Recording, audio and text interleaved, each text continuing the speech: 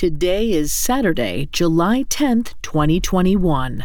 On this day in 1998, the Roman Catholic Diocese of Dallas, Texas, agreed to pay $23.4 million to a group of former altar boys who were sexually abused by 53-year-old Rudolph "Rudy" Kos. Welcome to Today in True Crime, a Spotify original from Parcast. Due to the graphic nature of this case, listener discretion is advised. This episode includes discussions of sexual abuse, pedophilia, and suicide that some people may find offensive. We advise extreme caution for children under 13. Today we'll learn about the conviction of Rudy Kos, a priest who sexually assaulted the young boys entrusted to his care. Let's go back to July 10, 1998, in Dallas, Texas. The Roman Catholic Diocese was in court to appeal a decision handed down the year before. The previous summer, a jury had awarded 11 plaintiffs the highest amount of money ever in a case of sexual abuse involving clergy. The court had granted $119.6 million plus interest to a group of former altar boys who were victimized by Kos. But that amount of money was so high that there was no way the diocese would be able to pay without going bankrupt. To avoid ruin, the diocese appealed the decision, and on that July day, it was granted. All parties agreed to the new, lower settlement of $23.4 million. The judgments were a shock to the local community. Father Kos had been a popular and successful clergyman in the area. He targeted young male parishioners, and many of them initially looked to him as a father figure. He knew how to appeal to youths and had set his living area up as a hangout lounge full of snacks and video games. He invited boys, some as young as 9 years old, to gather with him after school. The parents of the children trusted Kos implicitly. But behind closed doors, Kos made the boys remove their shoes so he could massage their feet. Some of the boys later claimed the priest also gave them drugs and alcohol. From there, the sexual allegations got more serious, including rape. By the time Kos ended up in court, it was revealed that the claims of the boys stretched over an 11-year time span. Shockingly, other priests had been complaining about Kos's behavior and reporting him to church officials for years. Nothing was done until 1992, when Kos was finally removed from his role as a priest. But he didn't suffer any other punishment, and no parents or authorities were informed about what had been done to the boys. Pat Lemberger, the father of one of the victims, stated, "The hierarchy of the Dallas Diocese ignored the problem. They knew something was going on." But even Lemberger didn't know of the abuse his son Jay had endured.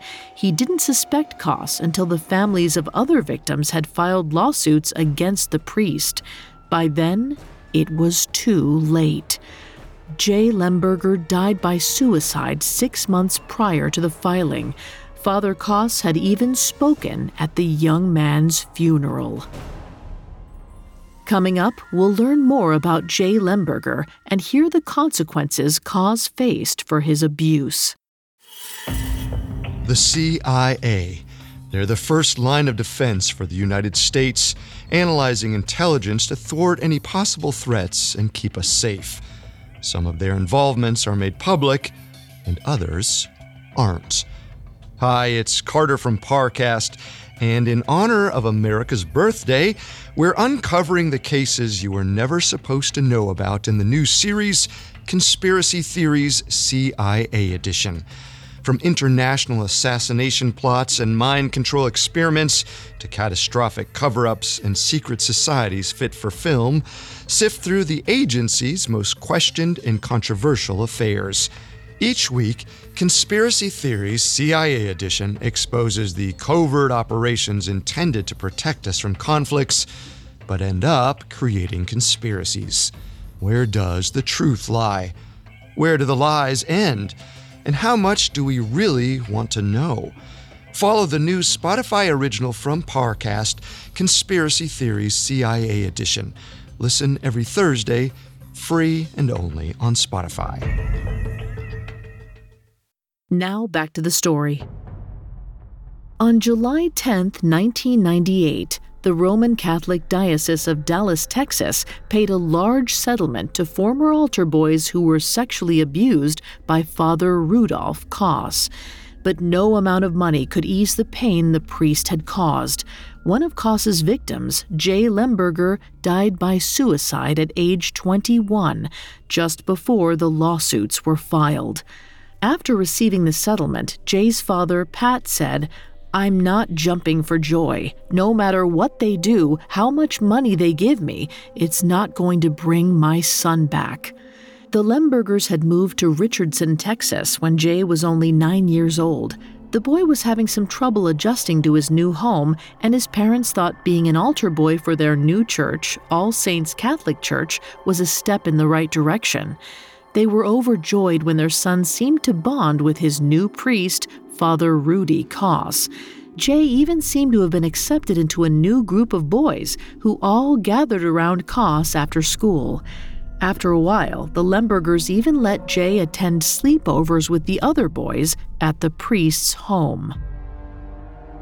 The Lembergers had no idea what was actually happening to their son. When Jay was a freshman in prep school, he started behaving erratically and expressed suicidal thoughts, even needing hospitalization for a 6-month stretch. At the time, the Lembergers were confused by Jay's sudden hatred of tennis shoes. Every time they bought him a new pair, Jay would mutilate them. But after learning of Kos's predatory acts, they realized Jay's behavior stemmed from Kos's abuse. In high school, Jay continued to need counseling. The family felt joy and relief when Jay, after leaving town to work in Denver, seemed as if he'd shed a major burden. He started to express interest in his future and make plans.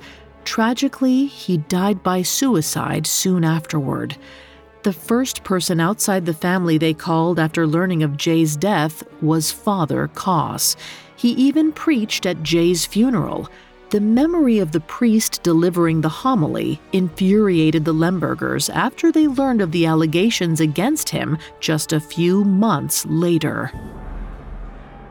It was only after hearing the charges that the unsettling artwork Jay had created made sense to them.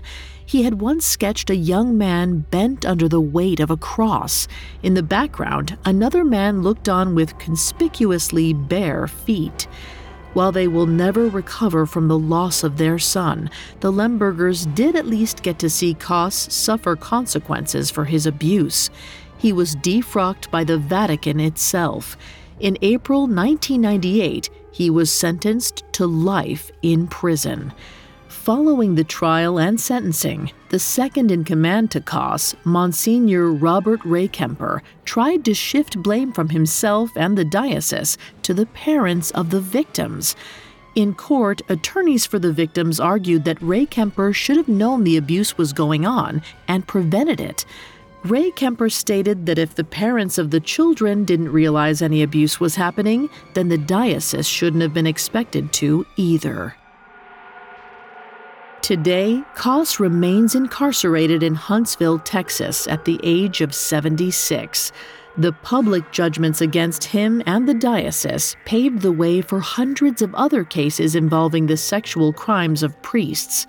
But his most significant legacy may be the loss of the trust and faith Americans once placed in the Catholic Church. His was the first case that really lifted the lid on the depth of sexual abuse within the Catholic Church of the United States. The judgment led to many positive reforms, such as prohibitions against secret settlements and additional training for clergy. But not everyone believes those changes were enough.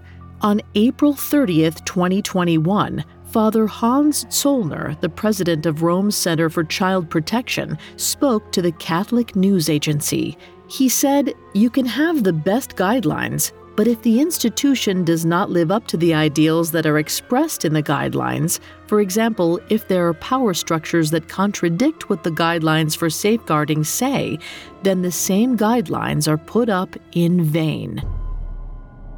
A 2019 Pew Research Center survey reported that 79% of Americans and 69% of U.S. Catholics believe that sexual misconduct on the part of Catholic clergy is an ongoing issue. And the allegations have kept coming. In 2019, a change in the rules of 15 states suspended or eradicated the statute of limitations regarding accusations of sexual abuse by clergy. It resulted in a deluge of suits being filed for incidents stretching back decades. According to the Associated Press, the changes in New York, New Jersey, and California alone were expected to produce upward of 5,000 lawsuits. The Catholic Church has already paid out around $4 billion in sex abuse settlements since the 1980s. The potential cost for this new surge of cases is expected to exceed that. While Rudolph Kos faced a reckoning and punishment for his twisted actions, the Church's challenges continue.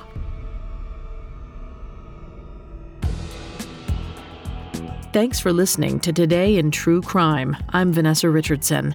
You can find more episodes of Today in True Crime and all other Spotify originals from Parcast for free on Spotify. We'll be back with a brand new episode tomorrow in True Crime. Today in True Crime is a Spotify original from Parcast. It is executive produced by Max Cutler, sound designed by Paul Liebeskin, with production assistance by Ron Shapiro, Trent Williamson, Carly Madden, and Bruce Kitovich. This episode of Today in True Crime was written by Christine Colby, with writing assistance by Terrell Wells, and fact-checking by Haley Milliken. I'm Vanessa Richardson.